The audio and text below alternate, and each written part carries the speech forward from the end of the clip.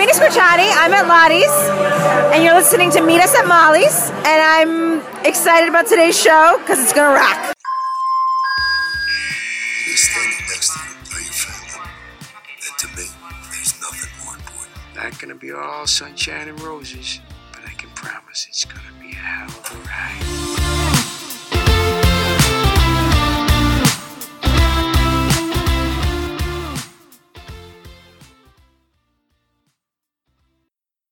Hey everybody, welcome back to episode 113 of Meet Us at Molly's. As always, I'm one of your hosts. My name is Bryna. With me, as always, is Gina.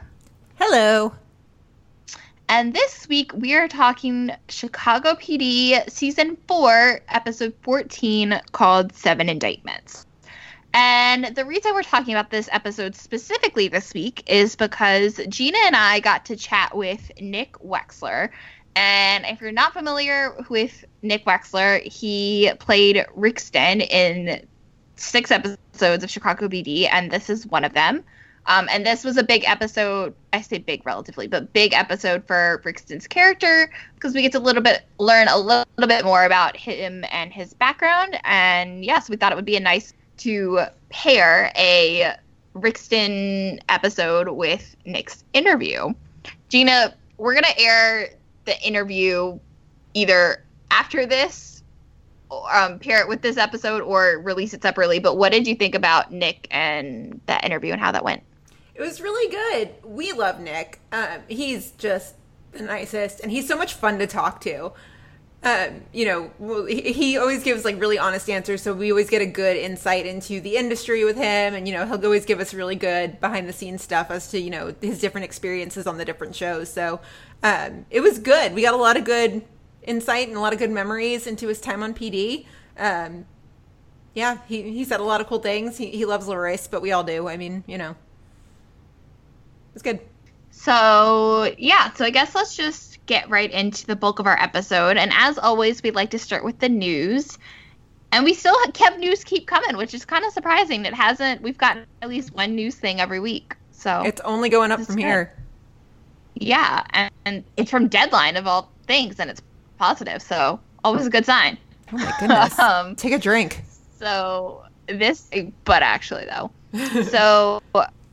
This is, as I mentioned, from Deadline, and it says Dominic Raines to recur on Chicago Med.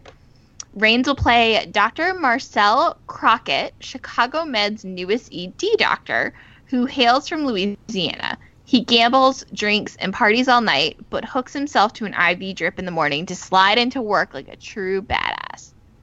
So, basically, he's TC from the night shift. Basically.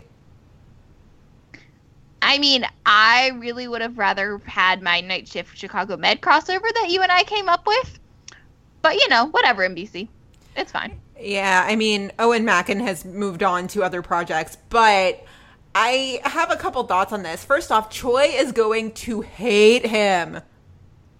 Oh my God, hate him. Oh yeah, just everything about him. Choi is going to be like, just turn around, leave, go. I can't. Also, okay, it's a weird name to pick, right?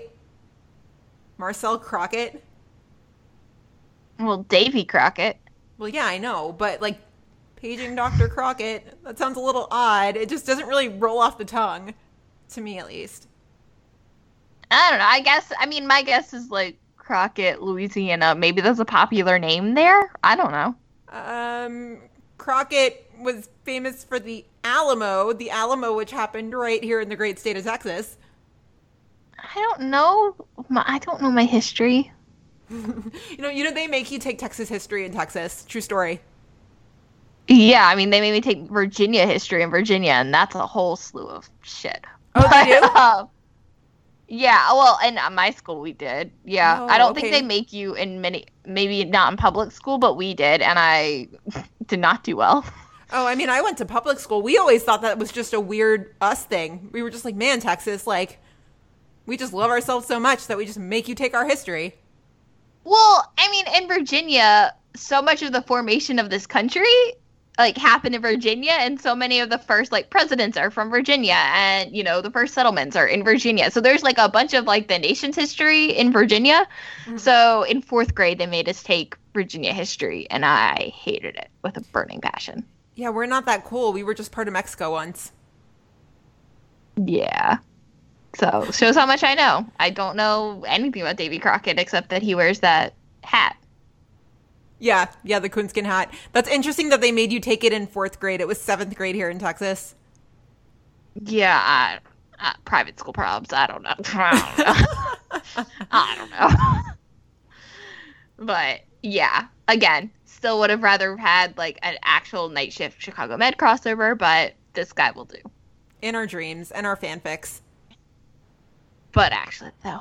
Right. Also, if you recognize Dominic Raines, you probably watch Agents of S.H.I.E.L.D. He was in season 5, and what I read is that he was the main villain. Now, admittedly, I am way behind on Agents of S.H.I.E.L.D. I feel like I've only seen through season 4.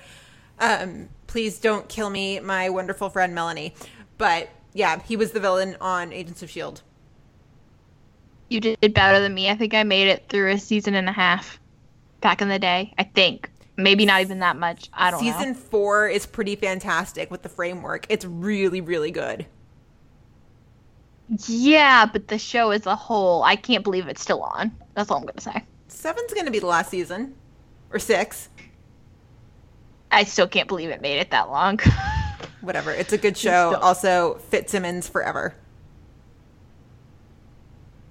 Yeah, they weren't even together when I stopped watching. Like, not even close when I stopped watching. Shows how much I know. They're precious.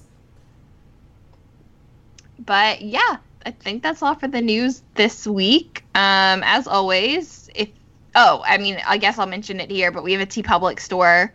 We're constantly putting out new designs and things, so make sure you check that out, especially if you're going to CHE, because there's some awesome shirts and designs in there for couples like Stellaride and Manstead that you can totally rock in your photo ops. Yes.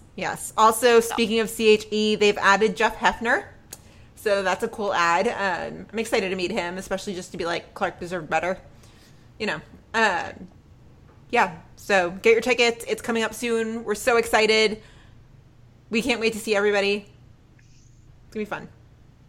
Yeah, and if you follow us on Twitter, I guess we'll just keep talking about it here because it's news.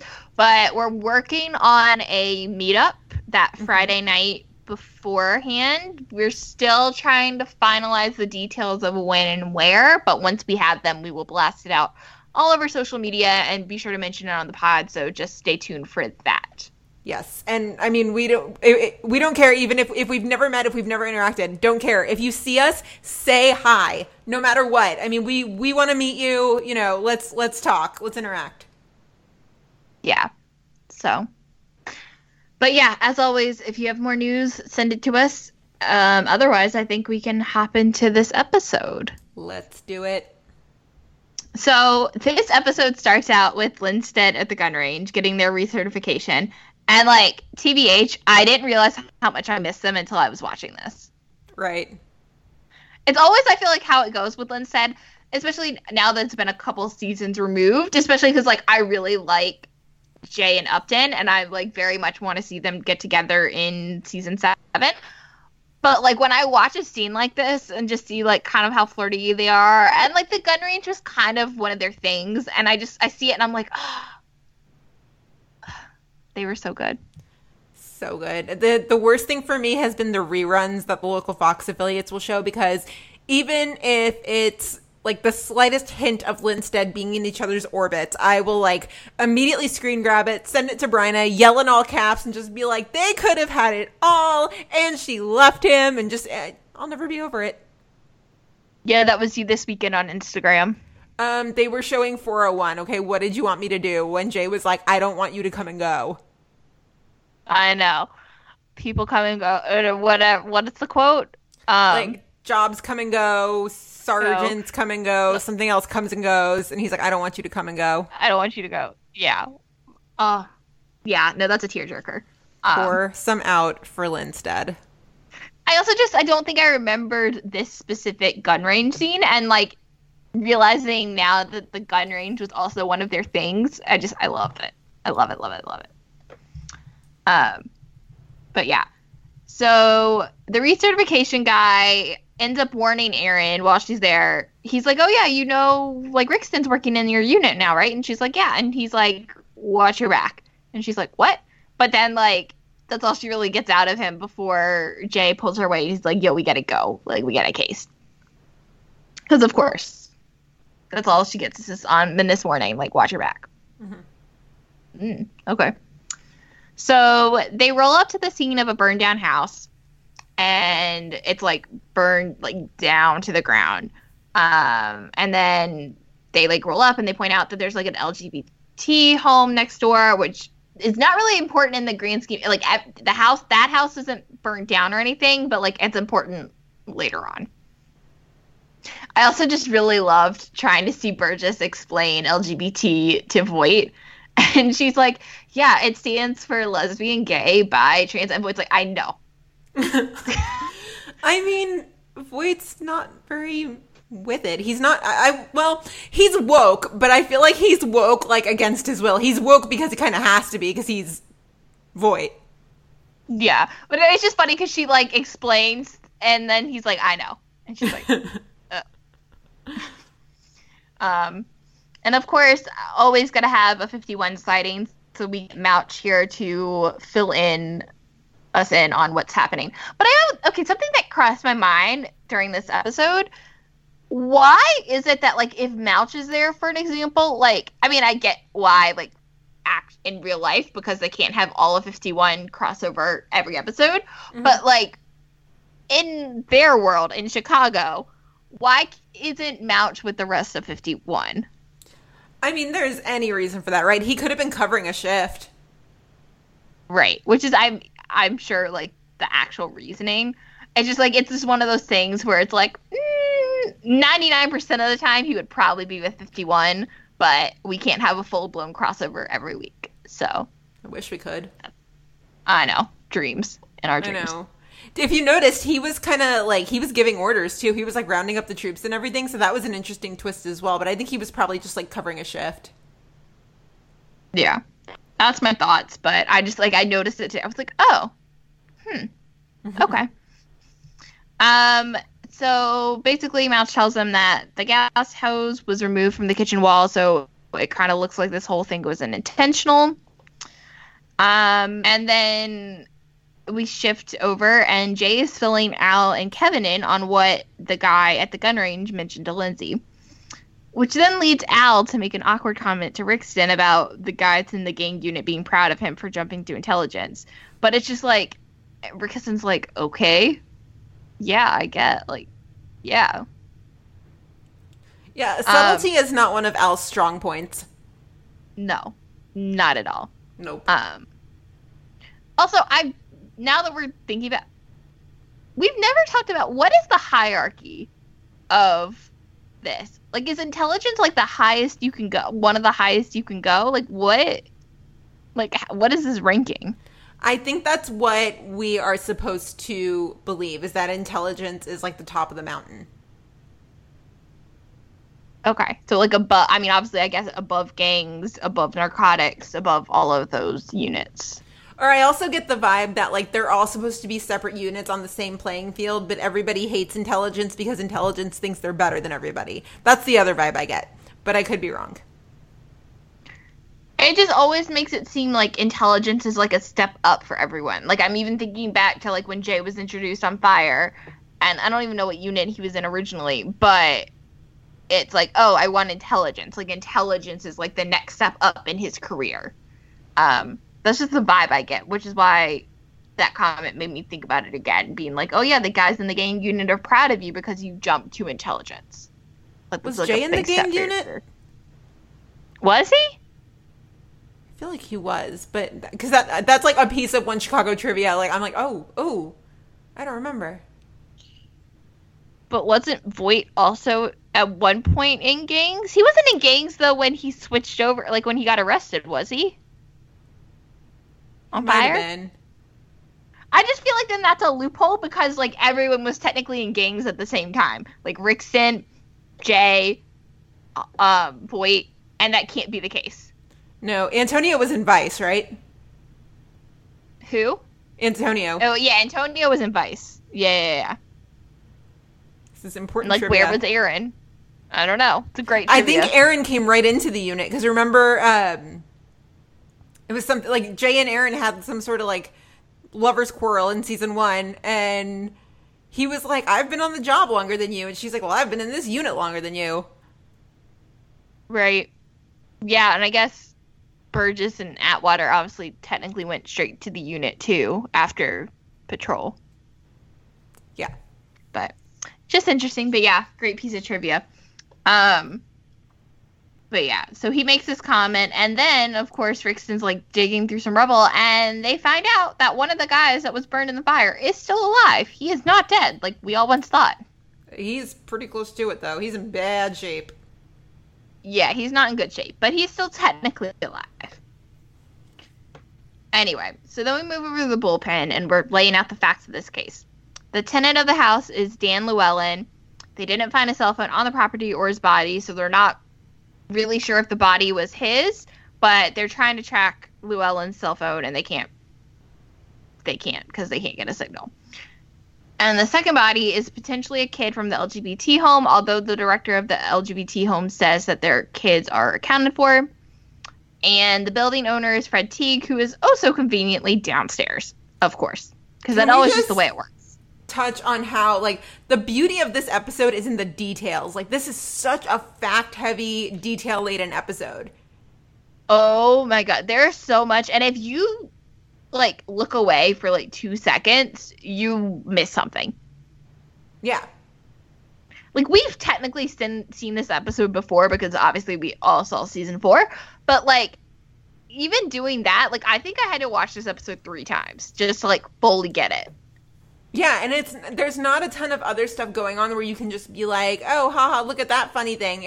Every single moment of this episode is wrapped up in the case. Even the B story comes over at one point. Right, because I at one point had the 2 storylines separated in our outline, and then I was like, oh shit, I forgot that there was that twist in the B storyline, so JK, I can't even have them separated, because they're all intertwined, and there's so many right turns that it's just like, wait, huh? I thought we were going this, nope, we're going this way. Like, it's just like, whoa. This is one of, like, the twisty-turniest episodes of PD ever. Yeah. But, so this building owner is downstairs, of course, because duh. But before we go talk to him, we get this locker room meeting, powwow, whatever, with Halstead, Lindsay, and Atwater, which I didn't realize that I love this trio so much, but I love this trio. I don't know. I love this trio.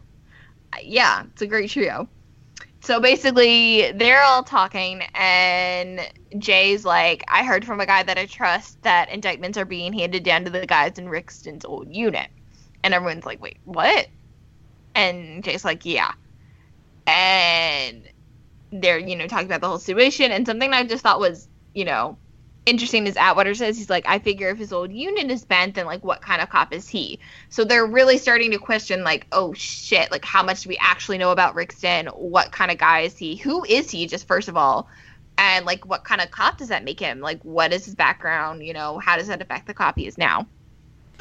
And it kind of almost, like, ties into Ruzek's whole code of ethics from this last season, how we were like, why is he refusing to let Antonio own up to what he did? These are kind of similar situations, because Atwater is like, well, if he rolled, I mean, what does that say about him? Not that, I don't know, they're kind of similar situations, right? Like that, you're supposed to just always have your fellow cops back. Yeah, for sure. It took me a second. I was like, I don't see where you're going here, but I got your point. I got what you're trying to say. It works in my head. No, it does. It took me a second because you were like, it's kind of like Rustic and what he went through last season. I was like, wait, Rustic? I got you though. So Lindsay basically ends it, and she's like, I'm gonna call Antonio, because if anyone knows about indictments coming down, it's him. Because remember, he's on justice right now. He's not in intelligence. Oof. Sad face. I know. So this Fred guy, the homeowner, comes to the district and basically says that he and the tenant Dan, Llewellyn, had a bad relationship and that Dan was a pain in his ass. He wanted to break his lease and move in with his girlfriend. But even though Fred's alibi checks out, Voight's still a little suspicious, you know, like, oh, you had a nicey relationship? Like, of course you probably killed him. Yeah. But that's Voight's thinking right now. I'm curious how Voight, like, functions in this world, right? Like, he's got to be so jaded by his job and just, like, all the things that have happened to him in his life that, like, I don't know. These are, like, deep introspective questions for Jason Begay at Con that I'm just thinking out loud right now. Because I'm just, like, I've wondered that before, that I'm like, does Voight see any good in the world at all? I feel like it's probably kind of hard. I mean, I feel like a lot of that has to do with Camille and Camille's death.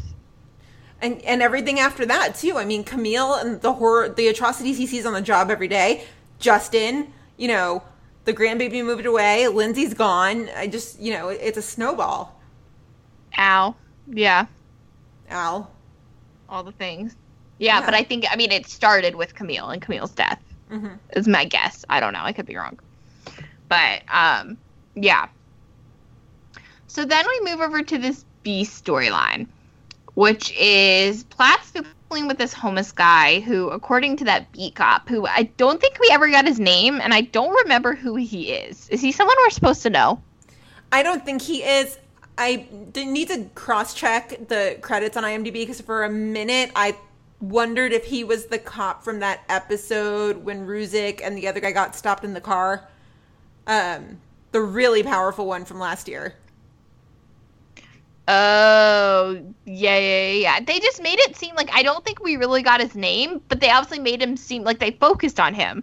So, like, they kind of made it seem like he was, like, a big deal. I mean, big deal in quotes, but, like, a big deal or, like, someone we were supposed to know. And I admittedly haven't really gone back and watched season 4 in a long time. Yeah. And I don't really know if ever. So I think I had no idea if that was something I was supposed to know or not. Right. I, like, couldn't figure it out. Mm-hmm. But yeah, and so Platt's dealing with this homeless guy who, according to this beat cop, is ranting and raving about his missing dog. So Platt, of course, goes outside to see, and, you know, she's trying to calm the homeless guy down, and she offers to bring him inside and listen to him when she, like, puts her hand on, like, his side, like, goes around to, like, put her arm around his back and, like, rest her hand on his side, and she gets pricked by something. And as it turns out, it's a needle. This is so one of those moments where if this show were on FX, like, she totally would have dropped some horribly bad words. Like, when she gets pricked and she's like, I could just hear her being like, what are you, a fucking rookie? Yeah. Oh, 100%. Mm-hmm. But... And yeah, that's something they don't really do that often, but I was kind of surprised, just like a random note, like to hear even Jay say, like, son of a bitch earlier in this episode. I was like, oh, okay. Yeah, I always die a little bit on the inside when they are able to sneak asshole into an episode. I'm always just like, oh yeah, I forgot they can say that. Yeah, like, which I think it was just because it said son of a bitch. I was like, oh, right. You, I guess, technically can say that, but they just never go there. I was just, right. Anyway. Yeah. So it's a needle, and she, of course, is freaking out because she's afraid. Yeah, needle. Duh. And so she's like, I'm going to go to Med and get this handled because, duh. And so that's that. We then go back to Rixton and Atwater go to Med to visit the other guy who's barely alive, the one that they found under the rubble, Kyle Harvey. And while they're waiting for Rhodes to come down and, you know, fill them in on the situation, Atwater straight up asks Rixton about the situation with this old unit. And he's trying to make light of the situation, and so Rixton even jokes, he's like, you're not an active cop, so you've got a beef on you. But it, like, doesn't really go anywhere. Just kind of awkward and funny and whatever. But then Rhodes comes down and breaks the news that Kyle was basically dead when he got to Med, so there was nothing they could do. Which is sad. Rixton and Atwater were such a good duo, but I feel so guilty when I say that, because I feel like just saying, like, I loved Rixton and Atwater together, it's like I'm also saying, you know, Ruzek and Atwater, whatever, which is so not true. I just loved both duos. We also hadn't had Ruzek and Atwater up until this point. Oh, that's true. We hadn't. We had Atwater and Antonio. Yeah, and Yeah. Adam and Al. Yeah. So because Atwater and Ruzek isn't until season 5. So don't feel guilty. Wow, that feels so... I don't know, it feels like we've had them a lot longer. Yeah, but we have not. Which is just weird to think about. But yeah, it does feel like we've had them forever. Yeah. I mean, they were still friends, obviously. Because remember, TBT, Atwater was supposed to plan Ruzek's bachelor party. But, and be his best man. But they haven't technically been partners until season 5. Pour some out for Burzek. Oh, we'll get to them. We will get to them. Yeah. But yeah, so Rhodes breaks the news, and the manager of the LGBT home just next door happens to overhear. She shows up and overhears, and she basically fills them in and says that Kyle was one of theirs, but he was just released 2 weeks ago. His mother had died, and then he had a bad relationship with his father and tried to kill himself, so he went to the home, but he had been working on repairing his relationship with his dad, so they released him because they thought things were going well. She also said Dan Llewellyn was really great with the kids and would often stand up for them, and he particularly stood up to them when he got into a fight with one guy a couple weeks before this guy named Harlan Betts.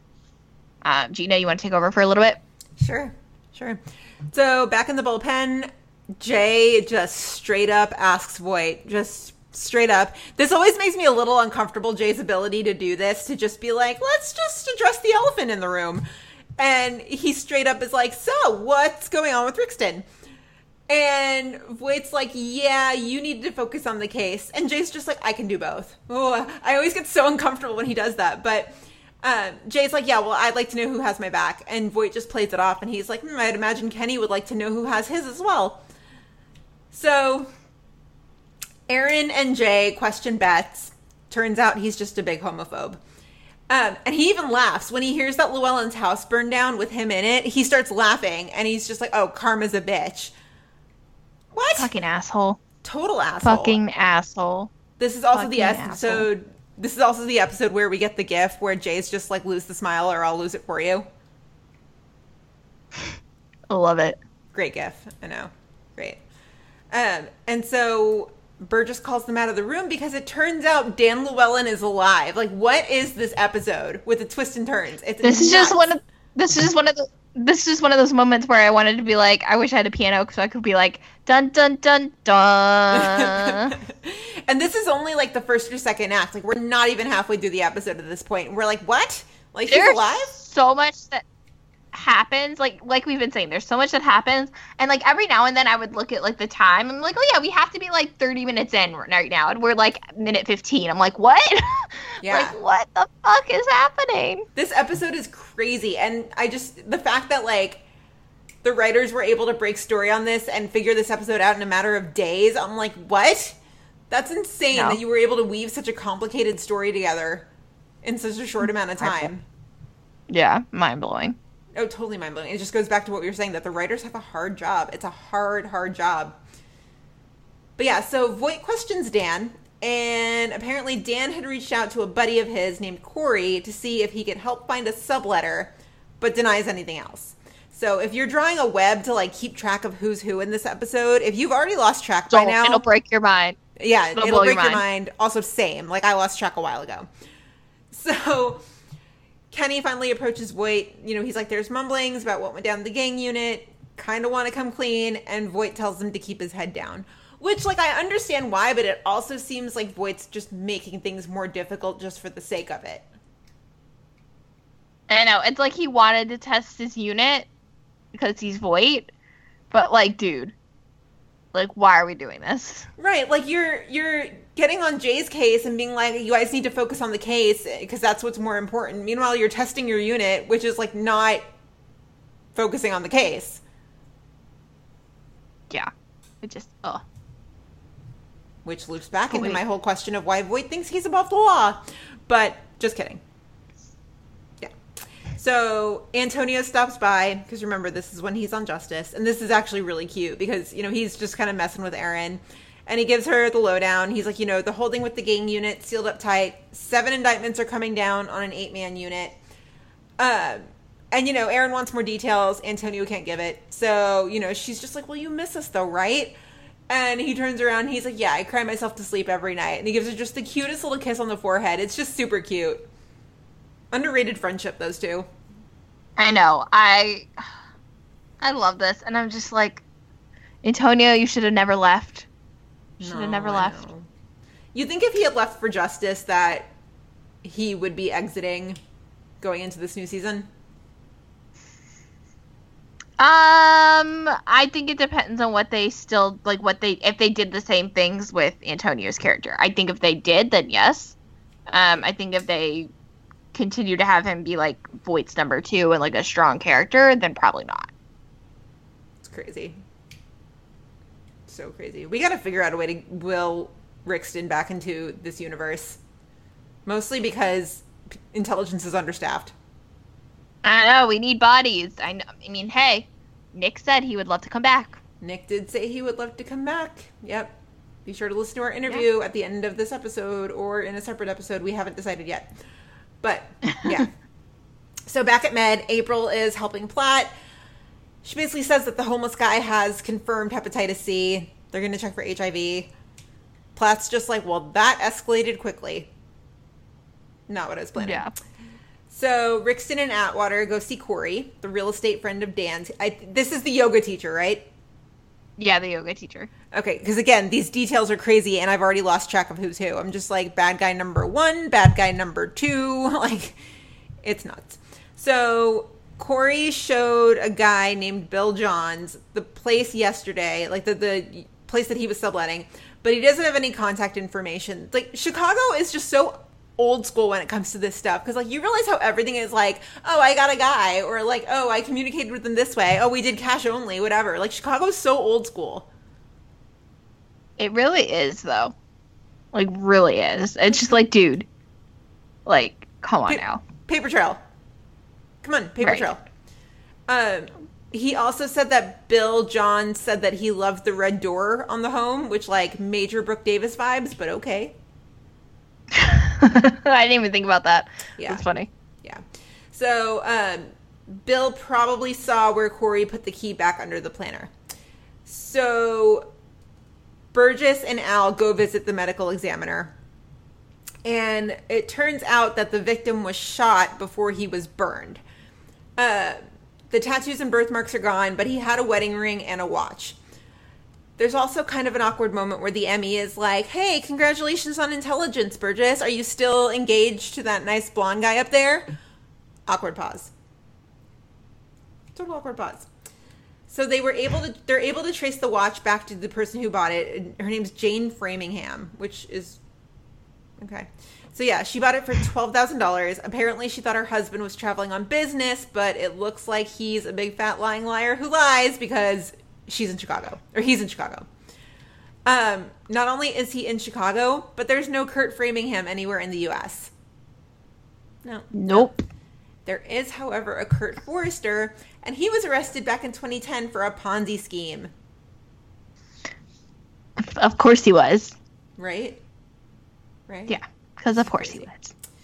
So Rixton offers to call his guy at the Fed for more information, and Jay just kind of ices him, which is just like, we don't usually see the shade from Jay. I mean, we'll see it, but like not towards anybody else in his unit, which was just a whole... No. It leads to a whole shit show about office gossip. Yeah. Just a whole thing. Oh, it's such a whole thing. And that's where he's like threatening to transfer people. And it's just like, really? Wait, really? Like, now you're not even focusing on the case. Now you're just like being dramatic. Just stop. Right. Which is ironic because the thing he keeps telling them, he's like, yo, break it up. Let's focus on the case. Like, we're not talking about the two people in the case and I'm going to transfer you. But like, you're kind of doing the same thing. He also kind of like pulled the pin on the grenade and like tossed it and ran, right? When he was just like, oh, hey, look, 7 indictments. I'm not saying anything. Whee! Yeah. I mean, exactly. He definitely did. Yeah. But, like, I don't know. It's just Voight. Why can't we come clean? Just Voight things. Yeah. He's just so mysterious to me. I'm just like, Voight, why do you do things? Why? Why do you do the things you do? Yes. Why do you do Voight things? Why? I really need to talk to Jason Begay at Con. Like, I just want to talk to him and just be like, please tell me all of the things. Like, let's get in Voight's head. It sounds like dangerous. I feel like that's a place I probably don't want to be walking around in, is Voight's head, but I still want to know things. Yeah, why would you want to walk a mile in Voight's shoes? Well, I just have questions. And it's like, I don't know. I literally just want to sit Jason down and be like, is Hank happy? Like, have a therapy session. Like, I don't know. Just feels I will never get over. I don't know. So, meanwhile, the beat cop tells Platt that he arrested Marvin, and Platt's just like, what the hell? Like, what are you doing? He's a homeless man in February. He's freezing. Why would you do that? And then he's like, well, by arresting him, we can run a mandatory blood draw and then compare it to the test results at Med. And Platt's just like, oh, smart. So it turns out that Jupiter is not the dog. Jupiter is a person, and Jupiter took his dog, Rosie, and that Rosie is red. Details. So many details. So the gun that was used to shoot Kurt was registered to a Roxanne Cabrera, so they go and pay her a visit. Again, we're just layering on the people. Just so many people, so many details. Plot twist, though. Her gun is missing. Her brother was a self-admitted gang member, and she's engaged to Bill Johns. Dun, dun, dun. Yes, and at this point, they've kind of figured out that, like, Bill Johns is probably Kurt, and probably the alias that Kurt's using, since he already technically was using an alias, because he once was Kurt Forrester, then he was Kurt Framingham, and so they were like, oh yeah, he's got to be Bill Johns too. So that's why that's important. And if you've lost track of it by now, like, so have we, so it's okay. It's okay. It's wild, y'all. So crazy, yeah.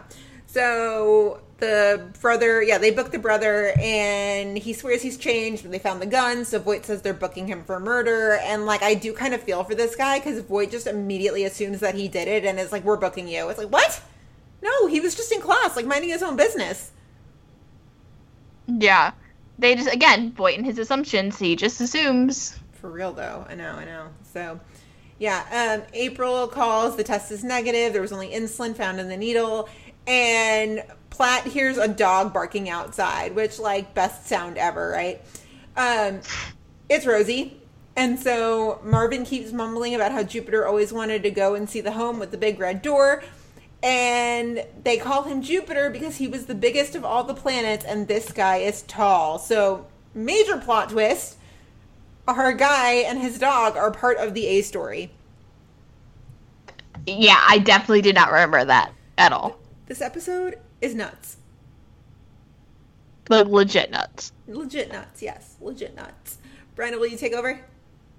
Yeah, I'll finish it out. So, basically, based on the intel from Marvin, they are able to confirm that the guy in the building that they found, the body that they found, the other one in addition to Kyle, was this guy, Jupiter.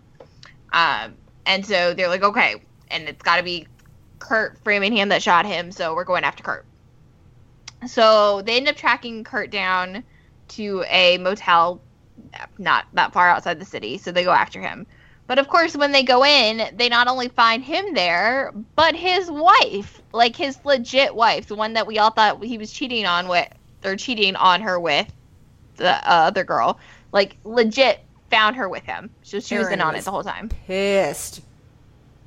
Yeah, because the girl had even come back to the district to see Aaron and was like upset about the whole thing, but apparently that was all part of their master plan. So, jeez. Yeah. But so they obviously arrest them, and when Lindsay goes into the room, the interrogation room, that's the word I'm looking for. Can't find my words tonight. Interrogation room to talk to the woman. She like basically spills out the whole details about who Jupiter is, and Jupiter is Indictments. His real name is Leon Tremaine. He was a boxer who got a lot of brain damage from fighting and ended up that turned him homeless. And he had like gone MIA from his daughter. His daughter had been looking for him. He like traveled to Chicago from Indiana, and he had just reconnected with his daughter, who had been looking for him for 10 years. And that's who Kurt put a bullet into. It's just so sad. I want to be able to appreciate and be like, whoa, like, that's crazy. What an ending. But by that point, I'm just like, I'm sorry, who shot who? Yeah, I know. Well, and it's also just one of those things, too. It's like, why did he shoot him? Oh, we never got the why, did we? No, like, we get the reason. We get from Marvin that I guess Kurt, like, took Jupiter to the door with the red house, but why did he shoot him? And, like, why did he take them there? Like, there's just so many things that we still didn't get. Mm-hmm. Yeah. And I'm just like, okay, so why does this matter? Right. I mean, it's sad. Like, it's sad that this guy's life, you know, he turned homeless because he had so much brain damage that he wasn't the same person anymore. Like, that part is really sad, and that part actually got to me. But, like, why? Like, why otherwise? Like, what did this matter? Right. So, yeah, we never got the why. So, basically, it's very unsatisfying in that way because, like you said, like, we don't get that after all those twists and turns. But, yeah. So, back in the bullpen, Jay ends up apologizing to Rickston in front of everyone because he's like, you know, I was the ringleader of this whole thing, and I, you know, not cool. It wasn't cool to me. And this is the moment of all moments where Voight decides to come clean about the whole thing. And basically what happened with the indictments is that the sister of one of the gang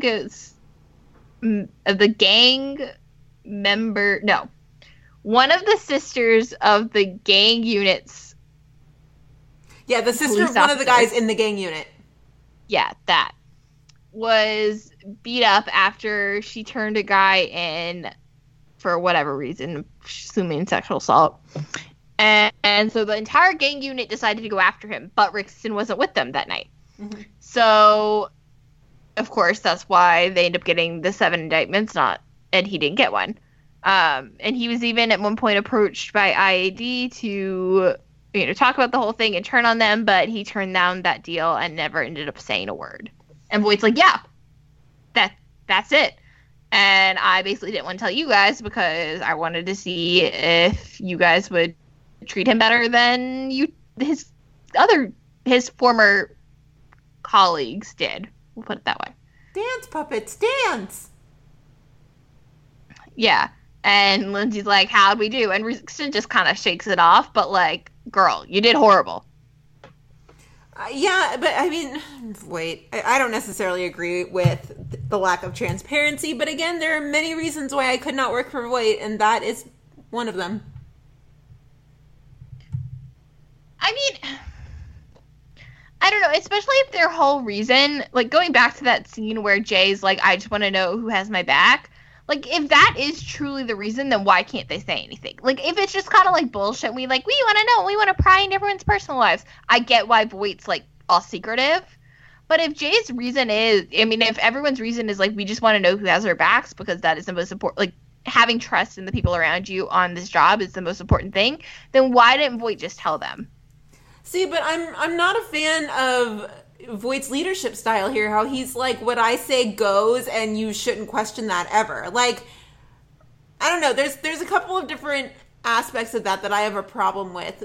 I mean, granted, I'm not equipped to work in the intelligence unit by any way, shape, or form, like, not at all, but I don't know, just the lack of transparency is a lot, and I don't like how he just expects everybody to blindly follow him, especially knowing that, like, you know, he's been in trouble in the past.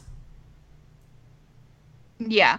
Well, and the thing is, too, is, like, okay, fine. I get, like, if you wanted to tell Rickston to keep it a secret, like, in the beginning, because he wasn't really sure about sharing all that information with, like, people he wasn't familiar with. Okay, fine. That's Voight's advice to him. But, like, if Rickston tells you comes to you with, like, hey, I want to come clean, like, okay, then it should have been, like, okay, if you're comfortable with that, then sure. Yeah. But whatever. not my problem. So the last scene, it's kind of out of the blue in regards to this episode. It's not out of the blue once you see the episode following. Out of the blue in the best way, though. Yeah, so Kim walks out to her car after this long shift, and she sees Ruzek. He's back, baby. And basically he comes clean to her, and he's like, I ran from intelligence because I wasn't ready to work side by side with you, but that's a stupid-ass reason, and, you know, he asked if she'd be okay with him coming back. And she's like, of course, like, you know, I'd love that. Mm-hmm. And they basically end up hugging and end up making out right there in front of the district as the episode fades to black. Yeah, okay, they have no feelings left for each other. They've moved on. Okay, I believe that. I literally forgot that was this episode. When I got to that part, I like texted you and I was like, "Oh my god! Oh my god!" Mm-hmm. Yeah. I like forgot. I forgot that this was this, and then that's literally the last Berserk moment we've pretty much gotten since then. The last like one of them like being romantic. Let's put it that way. I know. Anytime Patty or Marina is like, yeah, they've moved on, I just, like, want to unfurl a scroll of, like, Berserk moments since the breakup and be like, yeah, well, what about this, and this? Like, what about this moment when they made out? Yeah. Yeah. It's just, And, like, you always expect, like, as soon as you would see that, you would expect, like, the next episode to start with, like, them in bed together, but, like, it doesn't, and it's just super depressing. Yeah, the one time we actually wanted it to start that way, it didn't. And the one time we absolutely didn't, it did. Cough, cough, Upton and Ruzek. Yeah, that's what I was thinking. I was like, yeah. Yeah. But, yeah, that is 7 indictments. It's just so crazy to think back on the time where Rickson was with the unit, because he does seem to fit in just very well with this. And it's also just really interesting to think, too, from a couple of different perspectives. Because I was thinking about this before we talked to Nick, too, about how this is, like, not Nick's last episode on PD, but the next to last episode. Mm-hmm. Yeah. But this is the episode where you really get to learn his character. So that was something I learned more about his character and obviously his backstory a little bit. Mm-hmm. And so I thought that was just an interesting choice that, like, the episode before he leaves, that's when you give us the most information about him. I'm like, okay, way to get, like, semi-attached and then, like, just kind of drop him, but okay. Right. But then, yeah. But then I was thinking it was really interesting because in our interview with Nick, which, again, you will either hear at the end of this, so in just a few minutes, or in a separate episode, we're not still sure yet, but I thought it was interesting where he said that, like, he kind of felt like the writers just kind of started with a sketch of Rickson and didn't really maybe have an idea what they really wanted to get out of that character. And so, like, it took them, 4 episodes to kind of start to flesh Rickson out, and then they just dropped him. Mm-hmm. I mean, they didn't drop him. It wasn't like a Clark or a Newhouse level on Fire where they literally just drop him and we never see him again. But, like, still, they just dropped him. Right. So, I don't know. That was just something I thought was interesting. It's like you start to actually flesh him out, and then you're like, okay, yeah, and Ruzek's coming back. I mean, granted, I still want Ruzek to come back, of course, but, like, I just thought that was interesting. Yeah. And it was just interesting to hear that, like, what I thought before we even talked to Nick, like, Nick kind of confirmed in some way, and I was like, okay, that makes so much more sense. And yeah, so as always, that is the episode, but we've been teasing this interview with Nick. So without further ado, here is our conversation with Nick Wexler. So why don't we start with, so for our fans who may only know you from Chicago PD, like, how did you get involved in acting originally? Oh my God. Well,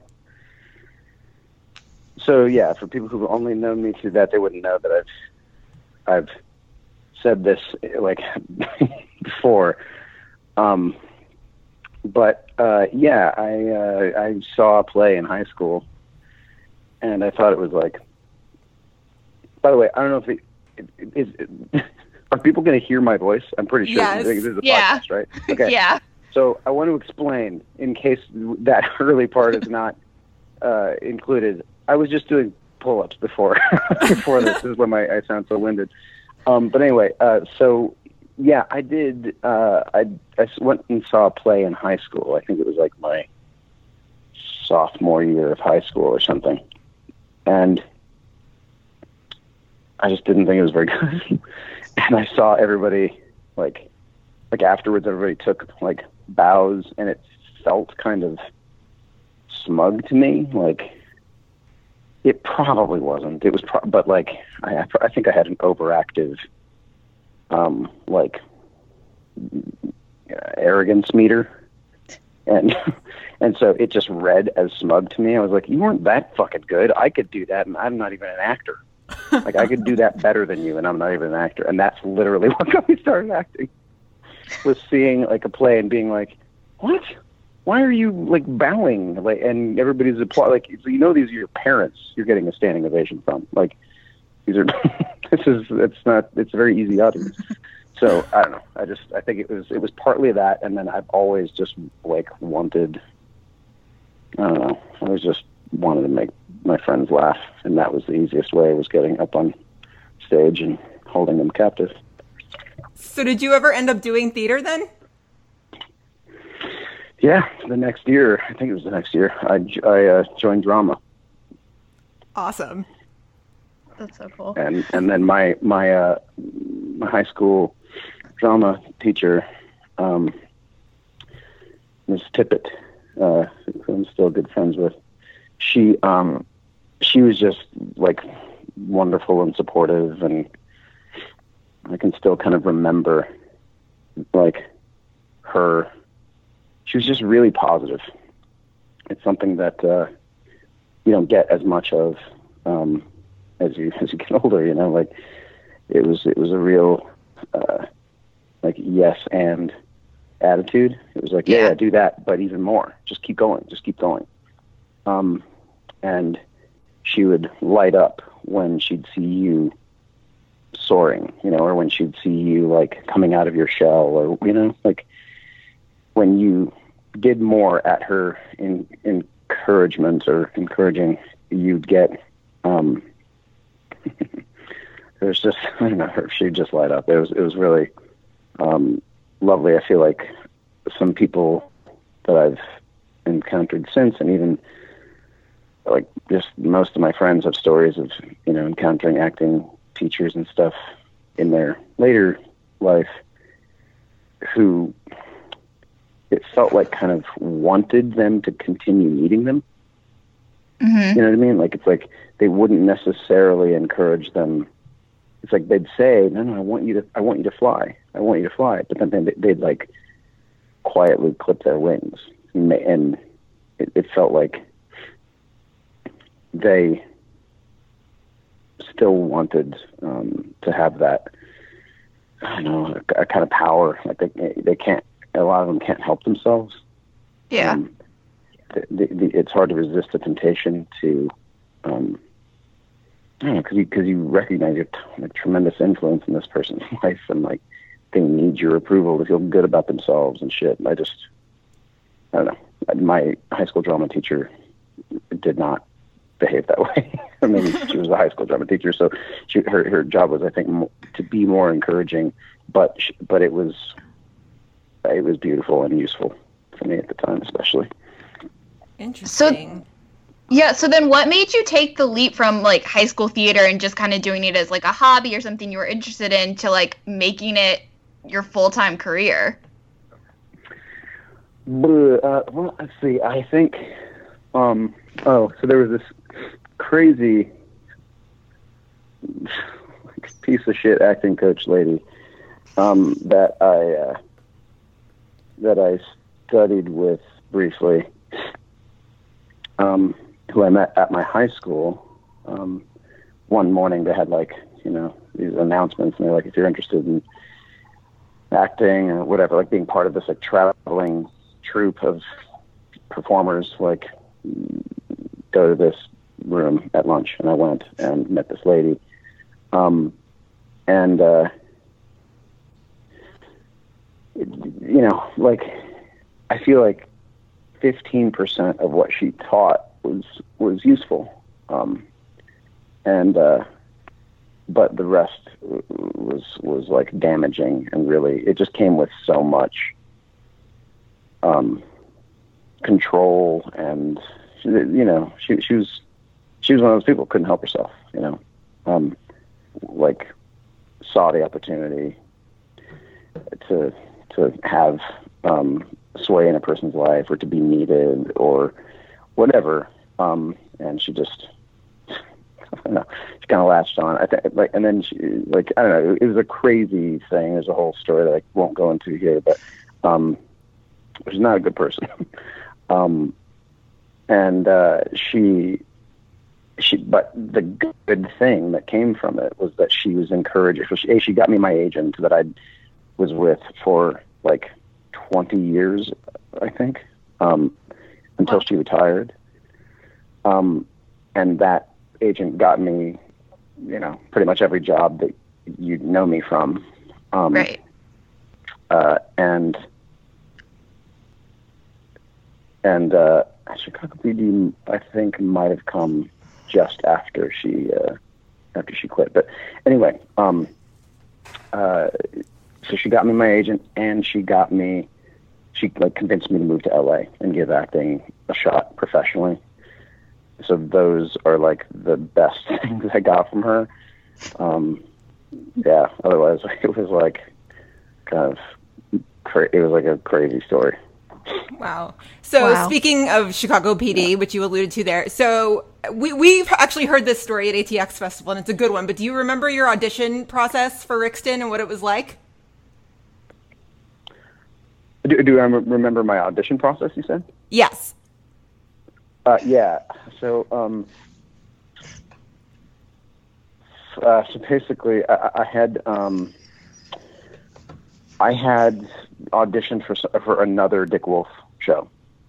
There was a new sort of role that had become available on that they were looking to cast on Law and Order SVU, and they just, I don't know, I sent the self-tape in, and they liked it and wanted to meet with me, and they were awesome, and I was like interested. I was scared because I'd never lived in New York, and I still have this like childish fear of like uprooting and whatever. But I was like, okay, let's do it, because this is a I like the show, and and I don't know. Anyway, it also meant a lot to me that they kind of, were considering me for it, and so I wanted to do it, and then they said, if this role, they basically said, here's the deal: if this role, we have to do some rewrites. If this role stays the same, the role is yours. If it changes, like if we have to make him older or a different ethnicity or something, then it might, like we might not be able to cast you. And in the rewrite, at least I heard, the role got shelved indefinitely. So then just, nothing came of it. And then I can't remember how much later, but it felt like just a few months or something. Maybe not even that.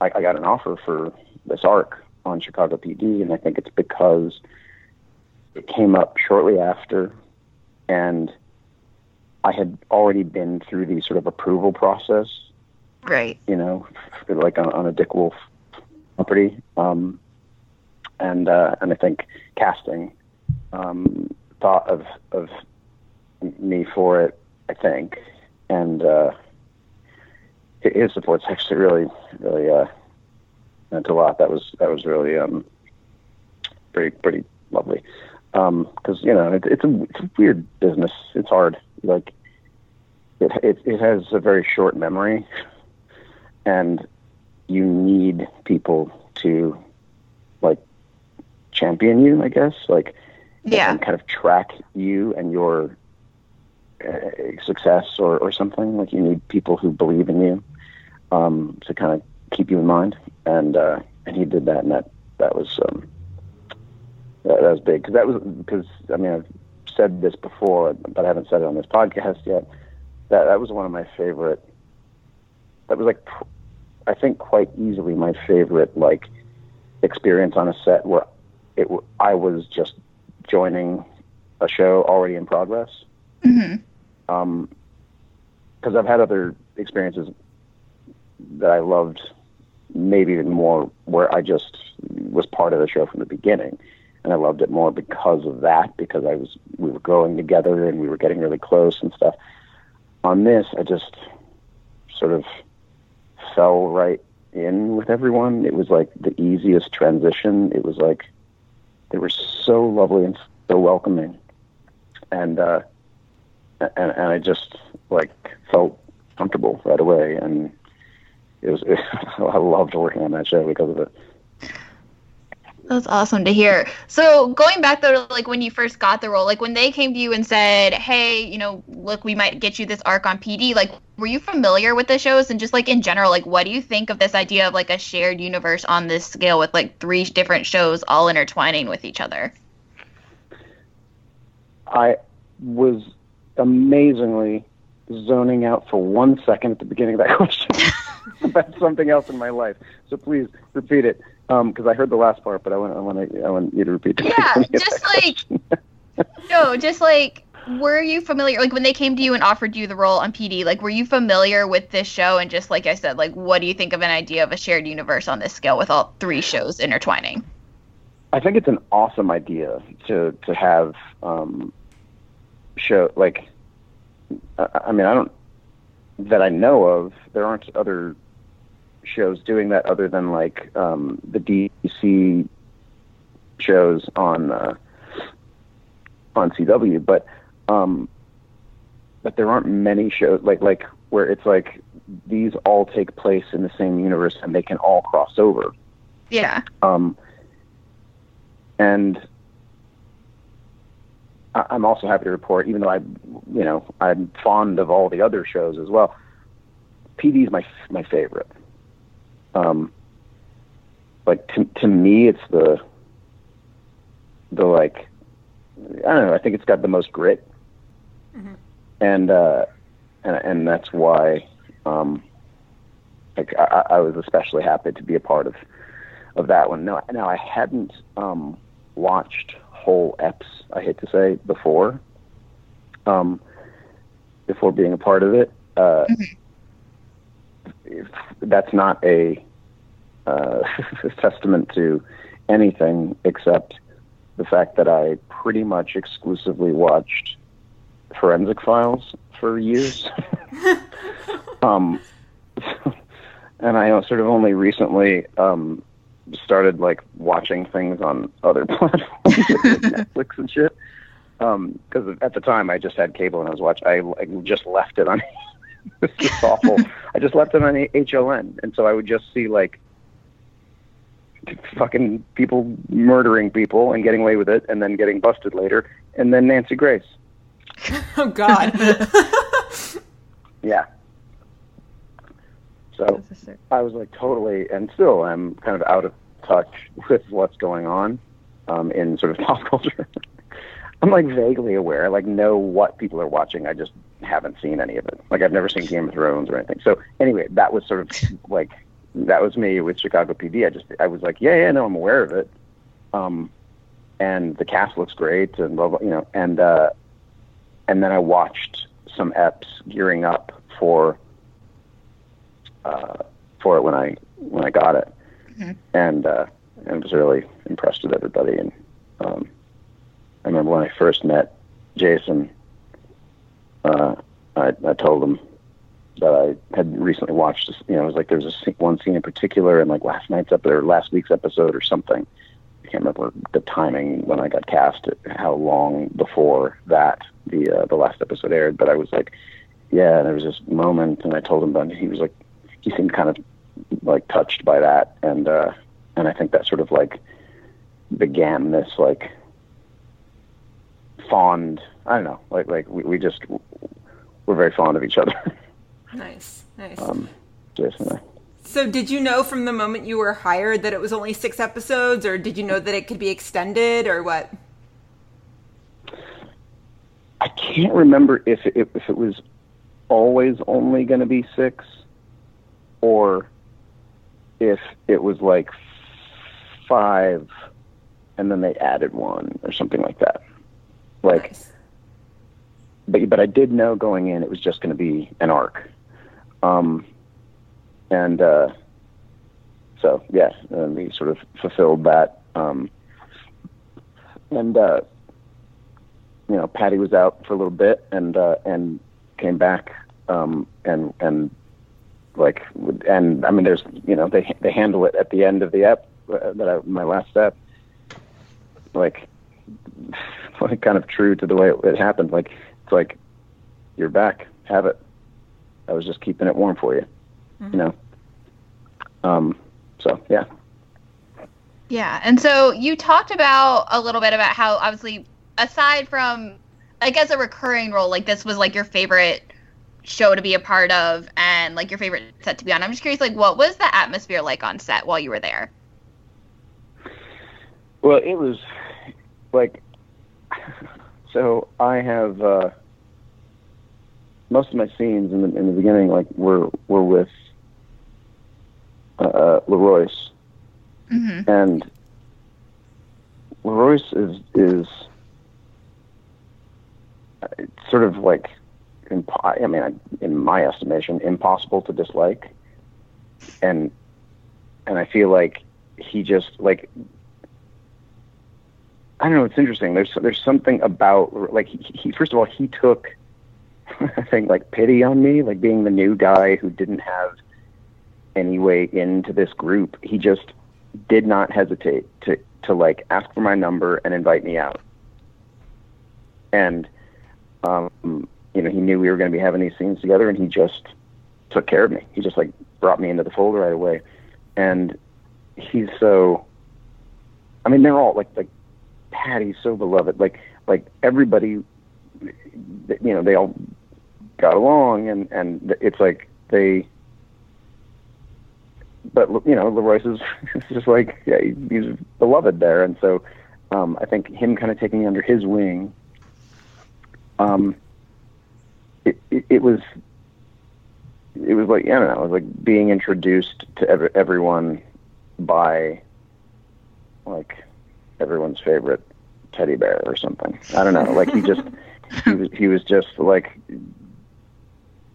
I don't know, having him vouch and just kind of bring me into the fold, even though, like, everybody was lovely anyway. Right. Like, there was no, like, but I think there's something about having LaRoyce take me in. It was just my, you know, estimation of it. But he really just made a little effort. And so we would hang out outside of the show a little bit here and there, and it made a big difference. Like, you know, just us, like, we got to know each other a bit, and it brought me into the fold with everybody else pretty quickly. And there was a crew member named Coral, who I'm still friends with, who actually lives in LA now, but who like, they reference in their Instagram stories sometimes. Like, they bust her chops, or you're used to when she was working on the show. And Coral just had a kind of, like, I don't know, she's like not impressed with you just because, you know, like, it's like, yeah, so you're an actor. I don't care. Like, she would still, like, bust your balls. Mm-hmm. And it actually put me at ease a lot faster. I think her kind of, like, I think when people observe these invisible social rules, it just serves to make people, like, uncomfortable for longer. Like, whereas when people are like, I know I'm supposed to ignore you because, like, you're one of the actors or something, and I'm supposed to, like, pretend there's a line between me and you, but Mm-hmm. that's stupid. And I'm just going to bust your balls like I would one of my friends. And then it just sort of, like, like I was able to bust her balls right back, and we fell right into an easy little playful routine. And I think people got to see like a light side of me pretty quickly, which I don't otherwise expose when I'm shy, when I'm new, because I'm kind of shy in the beginning. So anyway, I think she and LaRoyce, I mean, again, everybody else was lovely. Like everybody took me in. But those are the first two that I think made me comfortable to where I felt like I could be myself around everybody else. So Cool. Yeah. And so speaking... Go ahead, Brennan.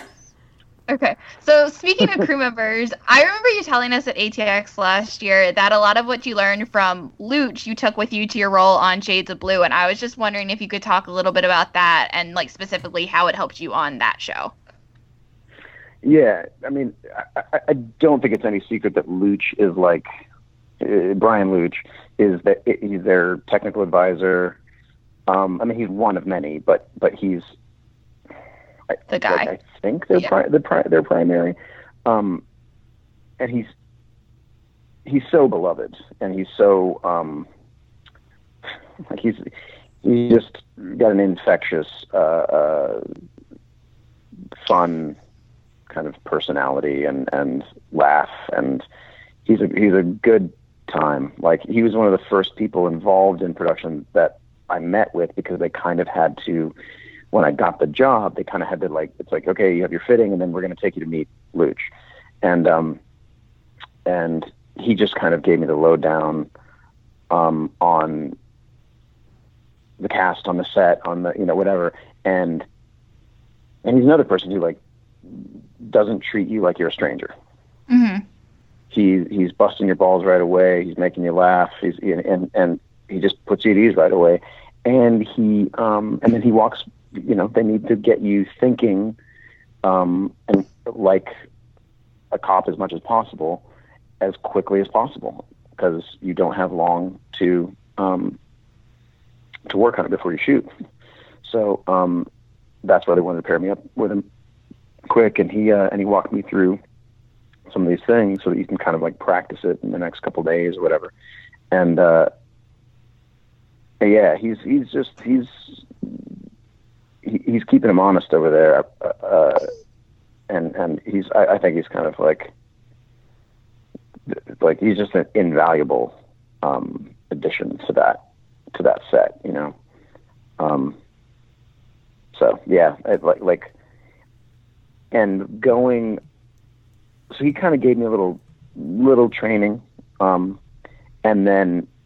To kind of gear up, and then on set he and the other technical advisors would kind of tweak if they saw things that they're like, it's not quite how it works, or that's not the way we do it, or whatever.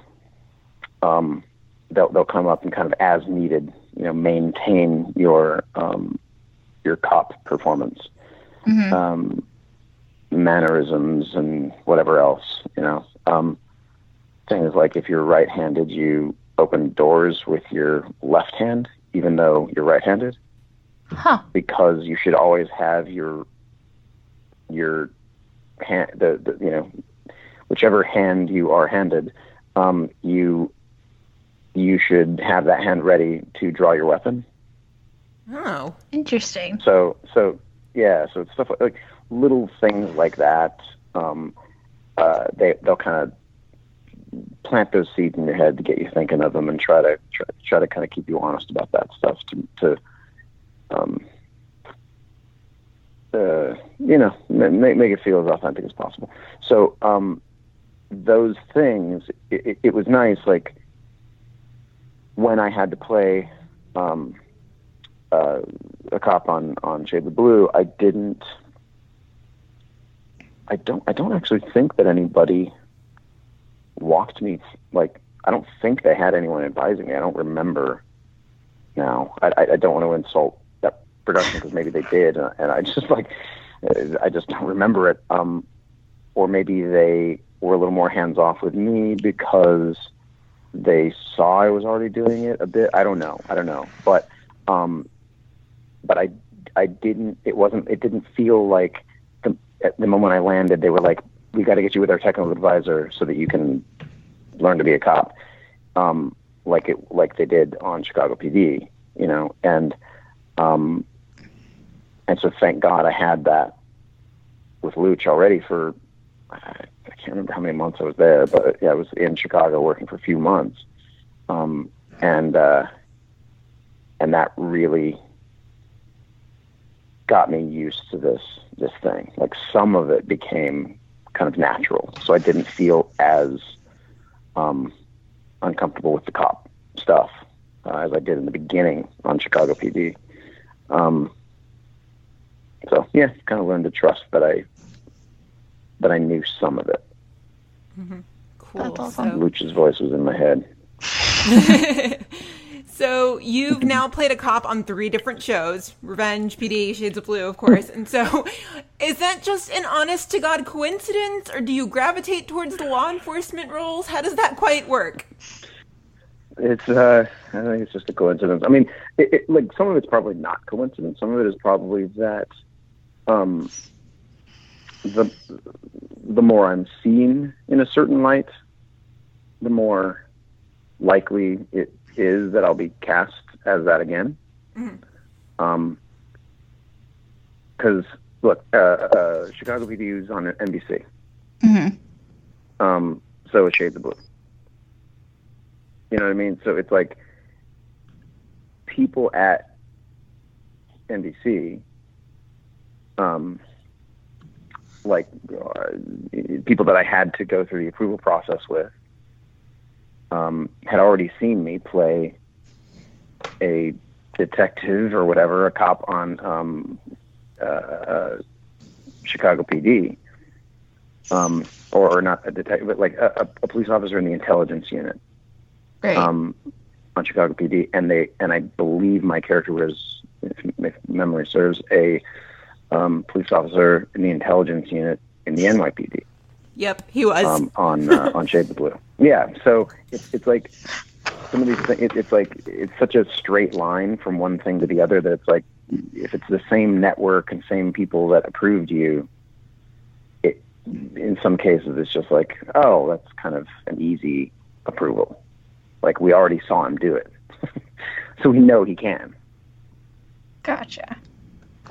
And so this was a follow-up from a Twitter user named the Granlith. I don't know if I'm saying that right, but... Oh, yeah, the Granlith. That's a Roswell reference. Yeah, okay. Oh, okay. So they said, if acting was your profession, would you consider a career in law enforcement? And then, do you think Kyle Valenti would have as well? I mean, look, I'll be honest. It's been a long time since I've like thought about Roswell stuff, so I don't even like remember much about where my character ended up. I think he left. Like with the aliens or something. Yeah, he did. Yeah, so I'm not. I don't know. I mean, look, it's. I worked with the wonderful David Nutter, who directed the Roswell pilot and all other amazing pilots. But he's since gone on to, did tons of Game of Thrones and stuff. But he cast me as another cop, actually, in the pilot for Sarah Connor Chronicles. I have a tiny role. It was just something he just like threw my way, and it was I think in his mind it was like a little reference to the fact that, it's like, now there's another Sheriff Valenti kind of thing. Like, it's like you play a cop. I mean, you play the son of a cop on that, and you're a little older. What if you're a cop in this? I don't know. I Yeah, sure. I mean, there's no reason that Kyle wouldn't have some interest in that unless his fucking alien powers or whatever he had at the end. Just let him down another path, you know. But I think the idea of protecting people and is beautiful, and maybe I think especially because by the end, at least, Kyle was not a morally corrupt person. He would, and neither was his father. If he followed in his father's footsteps, that would be actually like he'd be one of the good ones, you know. But no, I would never want to be a cop. I think I'm too. I don't know. Like it's brave of them to do it. I don't know. I don't think I could do it. That's the idea would like even I was offered a ride along. Maybe I'm not supposed to be saying that, but in somewhere along the way in my cop training, or not training, it's just a few days of prep, but I was kind of like, I don't know if I want to. Like, I don't think I do. I don't think I want to do that because I don't want anything to go wrong. So if I'm not even willing to do a ride along when I don't have any duties, I don't have to get out of the car, then I'd probably make a miserable cop. So you alluded to it earlier that you're just starting to watch, I believe you said Netflix and shit. I watch the same. What are you watching? Because we always talk to you every summer, but it's never, what are you watching right now? It's always, how are you? What's going on? So, yeah, what are you watching? Well, look, what's fucked up is I'm still totally out of touch with what's out there because I mostly watch documentaries. Okay. Like documentaries and docuseries. So I'm just started watching The Family, which is this docuseries about, I think there's a quote from the first step where this woman says, it's a breathtaking enmeshment of church and state. Enmeshment? I think that's what she says. It's a huge word. Enmeshment. Yeah, pretty awesome. So yeah, that's the, I think that's basically what it's about. It's essentially, there's a Christian, cult, probably, that it sort of has tremendous influence in the U.S. government. Oh. So, yeah. And it's I mean, I've only seen a couple episodes so far, but it's fascinating. Okay. I'm Googling it right now. I'm like, oh, what is this? Have you watched Bringing Down the House, the one about the Congresswoman? About the Congresswoman, you said? Yeah. I don't think, maybe it's not called Bringing Down the House, whatever it's called. Yeah. Yes, I have. It's great. Been meaning to watch that one. Cool. It made me appreciate what's her name especially even more. AOC? Mm-hmm. AOC, yeah. Yeah, cool. That's awesome. So we have a couple questions from fans on Twitter. We have a lot of questions from fans on Twitter. They were so excited when we said that you were coming on. Yeah. That's really sweet. So this one is from Kat, and she says, having been on 2 shows, Revenge and PD, where the cast being together on social media is a big thing, do you find it has a different effect on your working relationships than, say, earlier shows like Roswell that had a level of anonymity in your interactions? It's an interesting question. I don't think it has, because technically, you can live tweet from, like, we don't have to be together. Some casts do, and in fact, we would on Revenge, and I think they even made me a part of it, of their hanging out, live tweeting sessions once or twice on Chicago PD. So yes, sometimes the casts get together to do it, or physically in the same room and watch the show and tweet at the same time. But I can technically live tweet it while I'm at home, Right. So like alone. And so it's that experience is not necessarily more bonding. But so yeah, I don't know. I mean, it's not that much different. I think it's mostly about the bonding is mostly about your time on and offset. And if you're doing a lot of those live tweeting sessions together, if you're getting together to hang out and watch the show together, then that can be part of the bonding. But and I think we did that for a period in the beginning, but then we fell off, fell out of the habit because we were like, well, we already love each other and we're stuck with each other, and not in a bad way.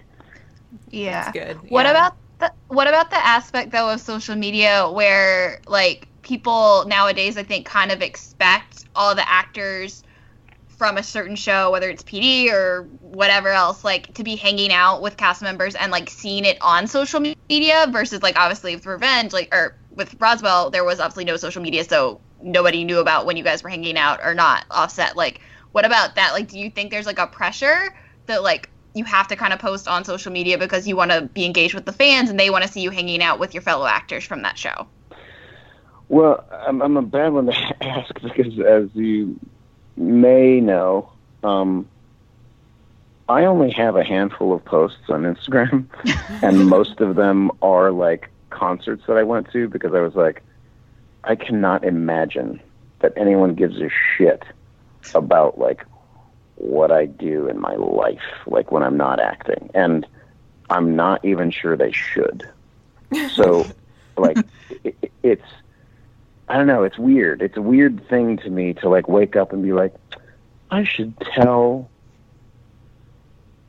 my fans what I'm thinking or what I'm like it's weird, or like I should show them what I'm eating, or I went swimming today, I should show them. It's just so fucking weird to me to wake up and assume those people give a shit. Like, so I don't do it much. Like, I mostly do it to make myself laugh, or I try to use it in other ways responsibly. If I think there's some news that people need to see, or if I think there's a band I like and I'm like, people should hear this band, or a friend's project that I want to help,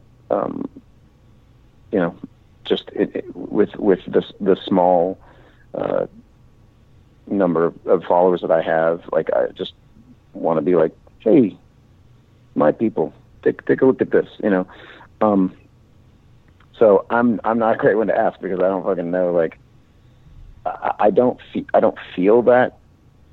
I don't put that pressure on myself to like it's funny. Like, Colin Hanks, who was on Roswell, like he and I, we saw each other at ATX this last ATX, and it was the first time we'd seen each other in like almost 20 years. Wow. And that was insane to me, and to him as well. And he posted, like, he's like, dude, we got to take a picture. And I was like, oh fuck, you're right. Like, I probably should be doing that. Like, but that's what I'm saying. It's like, it doesn't. And by the way, when I say all that stuff I said earlier, that's not me. I'm not giving to him or anyone else who uses it shit. I just don't. Right. It's like, it doesn't occur to me because I think a lot of it is like an insecurity. It's just this like, no, nobody would want. Like, I don't fucking throw birthday parties for myself because I'm like, nah, nobody would want to celebrate me. I'm like, I don't want to fucking have a party and then have like no one show up, like find out the hard way that nobody loves me. I don't want to do that. So it's like, I think there's just like an insecurity that tells me like nobody would care. And then there's this like curmudgeonly, like fucking Luddite that's like, I don't think they should. So it's weird. But like when Colin posted the photo, I was like, oh, that's how I should probably be using this. Like, like people who, people who follow me, a lot of them would get a kick out of that because it's like, holy shit, that's the first time in 20 years, So I don't know. Like, I don't feel much pressure to use it for that purpose. That's good though. Social media it's great, but then there's other days where it's kind of a wasteland and you're just like, why do I do this to myself? Yeah, it also reminds me that there's a quote from Fight Club where it says, things you own end up owning you. Mm-hmm. And I just feel like the routine of like, I think the like needing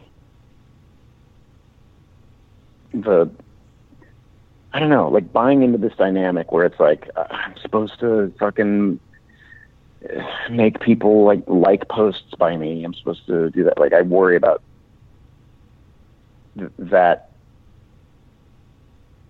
I don't know. Look, I mean, I'm going to go off on a quick little tangent, but I think like life was hard enough before we had, like, people compared themselves to other people already before we had social media. But now with social media, we're always like, everybody is projecting an image of themselves that isn't necessarily true, which is what people were doing before with their nice cars and lawns and whatever else. But it was, you saw less of their like the way they view themselves or the way they want people to view them. You saw, like, you didn't get as many peeks behind the curtain, supposedly, because that's the weird thing. It's like a peek behind the curtain, but it's still posed. It's still curated. It's like, yeah. And so I think it makes everyone who's feeling lonely or sad or like whatever, like they look at everyone else and that it seems like everyone else is it starts to feel like I guess it's just me. I guess it's just me who's lonely. I guess it's just me who's like sad or and I think it's just making like it's like exacerbating depressive tendencies. I think it exacerbates like loneliness and it's weird. I don't know that it's a good thing that like to fall into a habit of like needing everyone to like a thing that you an image you put out there or whatever, and then comparing yourself to other people's carefully curated like projections of themselves. It's weird. So Anyway, I'll shut up. No, you're good. Yeah, I mean, it's worth recognizing that, as great as social media can be, there certainly is a dark side. And so, on a much, much, much lighter note, one of our listeners, Samuel, and a lot of other listeners as well, this was kind of the number one question. Would you ever come back to Chicago PD? Oh yeah, yeah. No, I loved working on that. It was. My time in Chicago PD was, as I mentioned earlier, like one of my favorite experiences of my career, but especially, like, I would say that it was, as I think I said earlier, hands down my favorite experience on a show that was already going. Like, it, where I was just a guest. I felt so welcome, and I felt that, like, so comfortable. I usually feel so insecure on a set, like especially if it's, you know, been going for a while and I'm just a guest. I feel like I don't know, like I can't, like right as I'm maybe finding my footing, I'm done. Mm-hmm. You know, this was different. The cast, just, they get along great. They're lovely people. Like every one of those people, I was like, yeah, guys are all wonderful. Like I don't even like write them all often, but I have like such fond memories and like have such, you know, I just have a place in my heart for every one of them. They were all so good to me. So yes, like it was a beautiful experience, and I really liked the character, even though I think it was kind of, I don't even know if they knew exactly what they were like looking for from him. I think it was like he was a little bit of a sketch at first, is my impression. I don't want to insult them because maybe they were like, no, fuck you, we knew exactly what we were doing. But he just felt a little loose, and like it was like kind of up to me to kind of and I just had ideas that I don't even think I told anyone there. I think I told Coral actually about like ideas about sort of like kind of just behind who, like what made him the way he was or whatever. Mm-hmm. And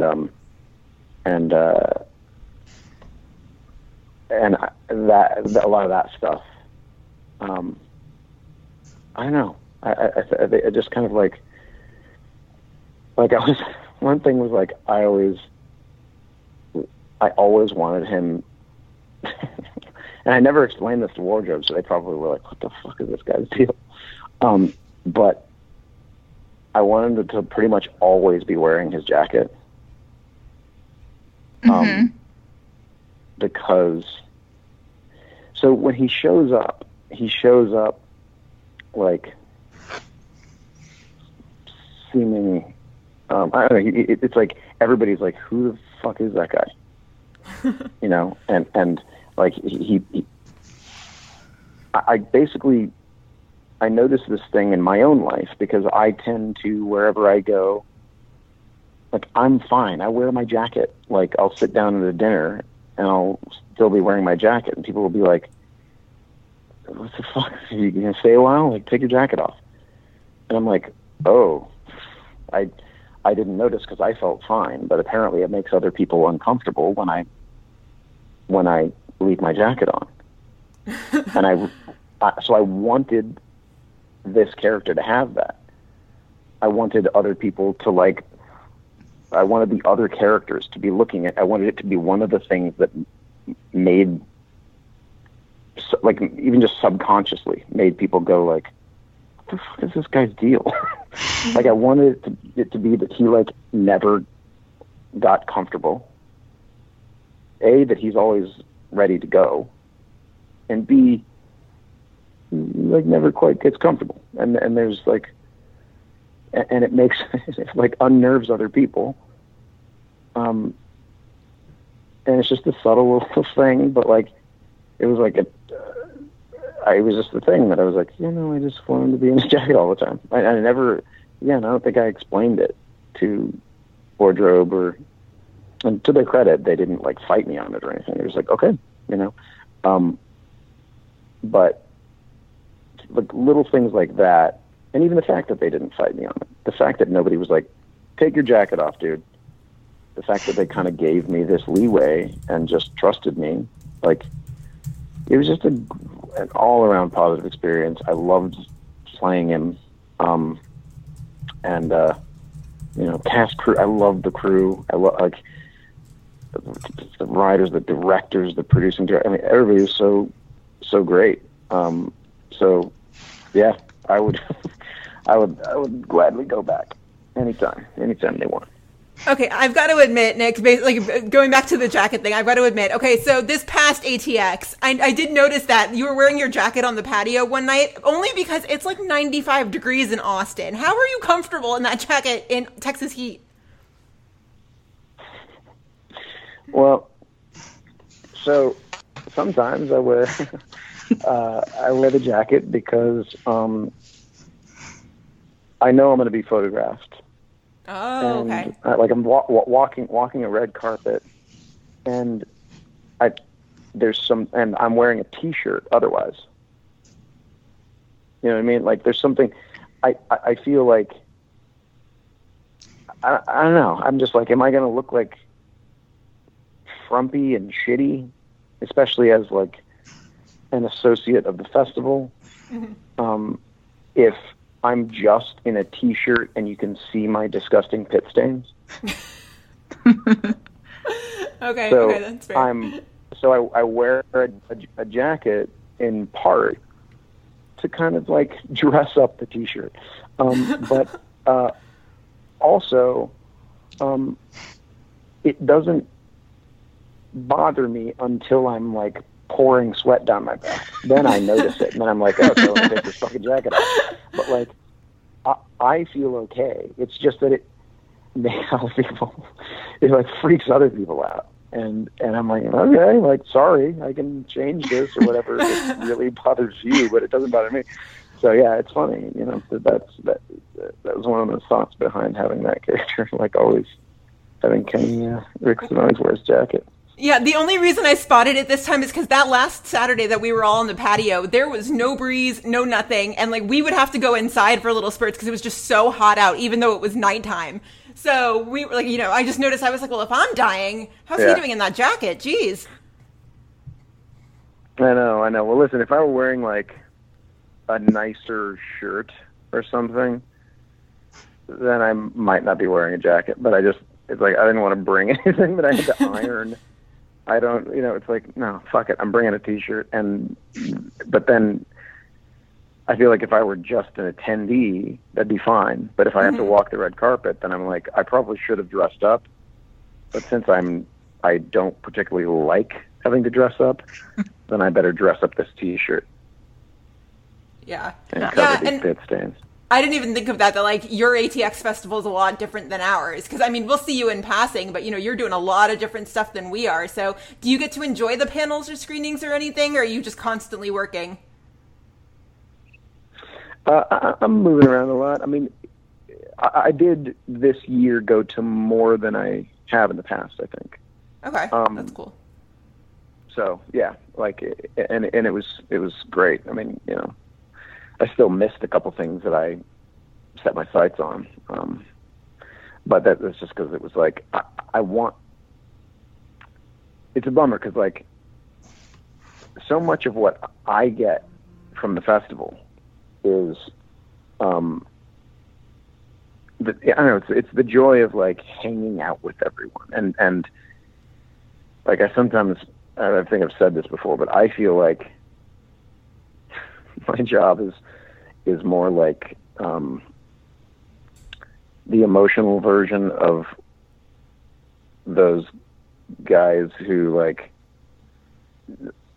hand water to runners. I feel like that's my job at the festival. It's like keep going, you're doing great. I'm here. Let me know if you need anything. Like and just trying to buoy spirits and just give people hugs and make them feel seen and appreciated and take time to get to know attendees and volunteers and, you know, so yeah, like that's been my experience with the festival every year. And so when I go to a panel, I don't get to like, I feel like I'm like weirdly like not doing my job. Mm-hmm. But also like there's something I miss, and it's not like because I need to be loved, you know, it's not even that. It's like, I'll be honest, I remember on Roswell, there were days when we were like we'd see like we'd arrive, and there'd be and we used to shoot in West Covina in Los Angeles, and and we'd arrive on set or at base camp, and there'd be some fans like kind of waiting for many hours, just to get an autograph or to meet, and they wanted to meet, Jason and Sherry and Katie and Brendan, like the people highest on the call sheet. They cared more about meeting them.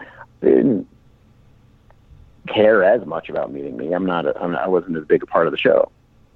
I was one of the main peeps, but I wasn't, like, I think I was, whatever. So I basically, they would, like, at the end of the day, I think sometimes Jason, Sherry, and this is no slight to them, I don't know what was going through their heads. I think sometimes they just would come, they would have a long day and just wouldn't, it might not be on their radar, or if it was, they just thought, I can't, I don't want to have to go over there and do that right now. I just want to go home.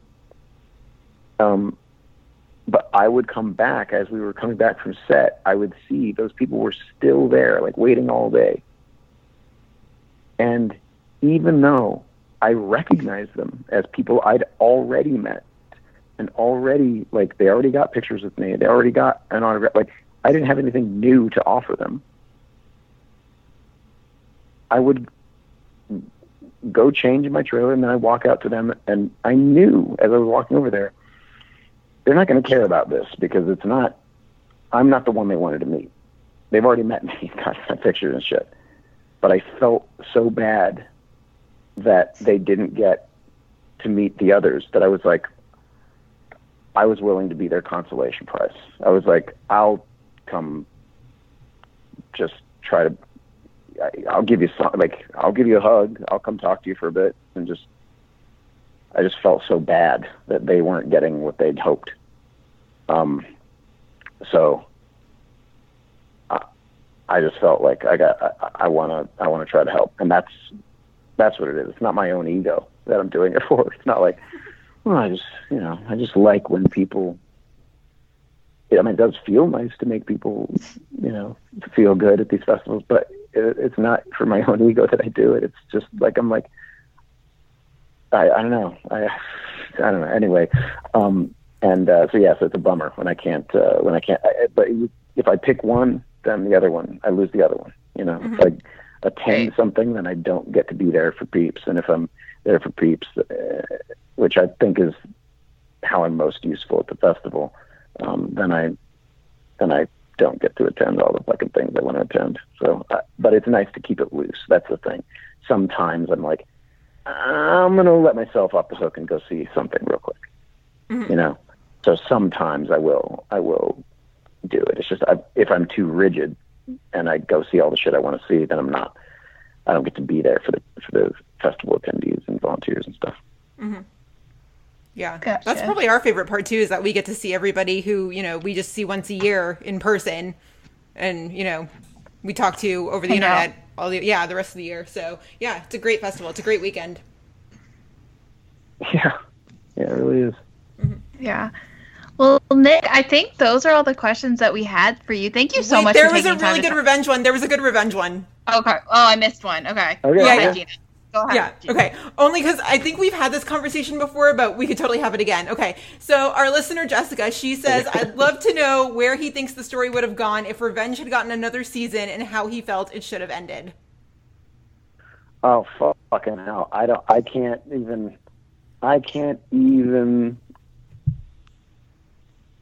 like, the storyline isn't fresh enough in my head that I could tell you where I would have hoped, where I think it would have ended up if it kept going. I don't know that if it kept going, you could have done much else, because where they ended it, it's sort of like, that's like end game stuff. That was like, they put a bow on it, basically. You'd have to undo the bow. You'd have to, like, have something bad happen to Jack or whatever. It's like you'd have to have, I don't know. does their ship crash? Like, I don't fucking know. Emily would have crashed it. Well, yeah, exactly. But I had I had hopes, and I'm sure tons of people did. I'm sure tons of writers and actors, and probably some of the producers and all that stuff, like, had different.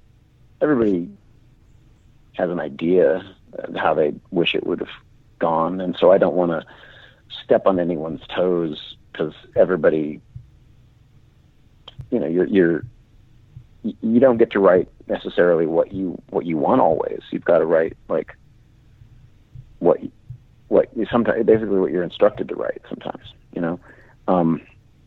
It's somebody else's vision, and sometimes a studio or network will impose certain restrictions too. So I don't want any of the writers, anyone to feel like I am disrespecting all their hard work in saying this, but I did wish it had ended a little differently. Now, it would have been a much different show, and it would have been,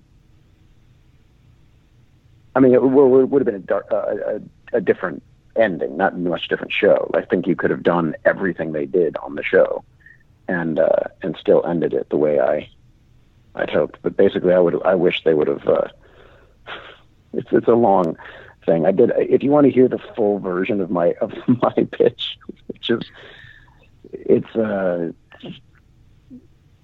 self-indulgent. But there's a podcast you did, right? Yes, the Buzz After Buzz. After Buzz, yeah. Yes. So listen to that episode of After Buzz, which was, I believe, after the finale, the series finale. They asked if I had any, what I thought of the ending or something, and I give like a whole thing. But my brief version is, I think David Clark should have, when he came back, it should have turned out that he was sort of behind Emily's, like that he was using his own daughter as an instrument of his greed, and he was having her take out all these people that he falsified those journals, and Nolan was also an instrument of his. It would have been fun. Like, how fucking cool would that be for Nolan to like drop this facade that he's been playing? Like, you learn that that's like a thing he's been playing all along, and it's like, and I don't know, like I know it would be heartbreaking, because it's like she's been thinking he's her friend the whole time. Mm-hmm. And we could even have it turn out that he's not heartless, that he's essentially the one who goes, okay, I'll tell you where your dad is. But then I kind of have to wash my hands of this thing. I'll tell you where he is because, like, your dad sent me to do this thing, but what he didn't count on is like you can't put someone in such proximity and, frequent contact with someone, have them go through all this stuff with them for so long without having them care. So I'm, it's like basically his way of saying, like, yeah, no, this wasn't all fake. Of course I care about you. But I know that I fucked you over. I know that I've been lying to you this entire time. So his redemption is giving her the location of her dad, and then she tracks him down. And basically, I would want the last half of season 4 to have been Kill Bill. Like, she has to go after her own dad and like take him down. So anyway, I just think that would have been amazing. I don't know. There's some shows that you just never quite get over the ending, and Revenge is one of them. Like, to this day, I can still have this conversation and be like, listen, Emily was terrible. Jack deserved better. Like, it's just not okay. So no. I think it's safe to assume that, though, like, the show ended in 2014, 5 years later, there's no way Jack and Emily are still together, right? I don't know. I mean, look, in the world they created, I think they have to be. But, Yes. well, in that world. But I think they created a fantasy so that everybody who had been rooting for them all along was happy. But I feel like if it had ended with a little more grit or something, then I would totally agree with you. I'd be like, I don't know. Because I just feel like that was one of the, honestly, and also in my pitch for how I wish it would have ended, Jack would have died. Yeah, we talked about that once. I would have had him. I would have basically had her dad, like, have to kill Jack, and then like, her plan is essentially to go track her dad down and like take him down the way she did the others, but because she's never killed anyone on the show, but then her dad had, like, basically Jack was like following some lead and like almost uncovered that it was him, that he was still around and where he was and shit. And he basically was like, I have to kill him. And so he kills Jack. And that's the thing that makes her realize, my dad has done all this horrible stuff and he's like destroyed my life. He's been using me. And now he's taken the one thing I've been trying to protect this entire time. The only thing besides her image of her dad that represents her youth and innocence and blah, blah, blah.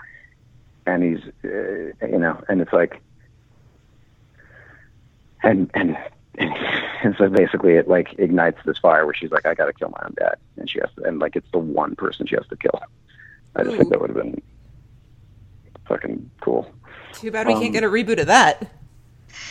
I know. And the reason I wish that is because I don't think that after everything, like, she chose revenge the whole time, and then she got to have Jack as well in the end. And I'm like, no, like, I don't know. It's like I know that it puts a bow on things and it's nice, but like, sometimes the thing you want,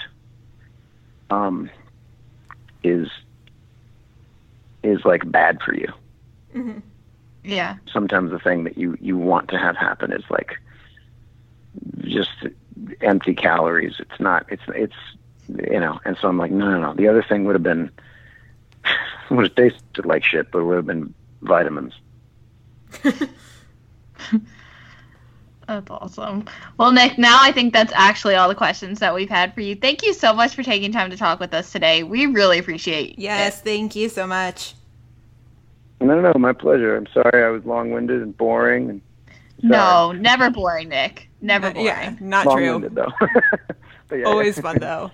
So happy early birthday, and we'll see you next summer, right?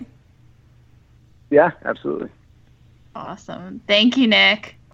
All right, ladies. Thank you so much. All right. Bye. Bye. Hey, bye-bye. Bye. And yeah, that's our interview with the one, the only Nick Wexler. A huge thank you to him for giving us over an hour of his time. He's absolutely the best, and we always love talking with him. And as always, make sure you follow us on social media, Facebook, Twitter, Instagram, Tumblr, Meet Us at Molly's right across the board. You can also catch up on any past episodes that you missed at our website, meetusatmollys.com.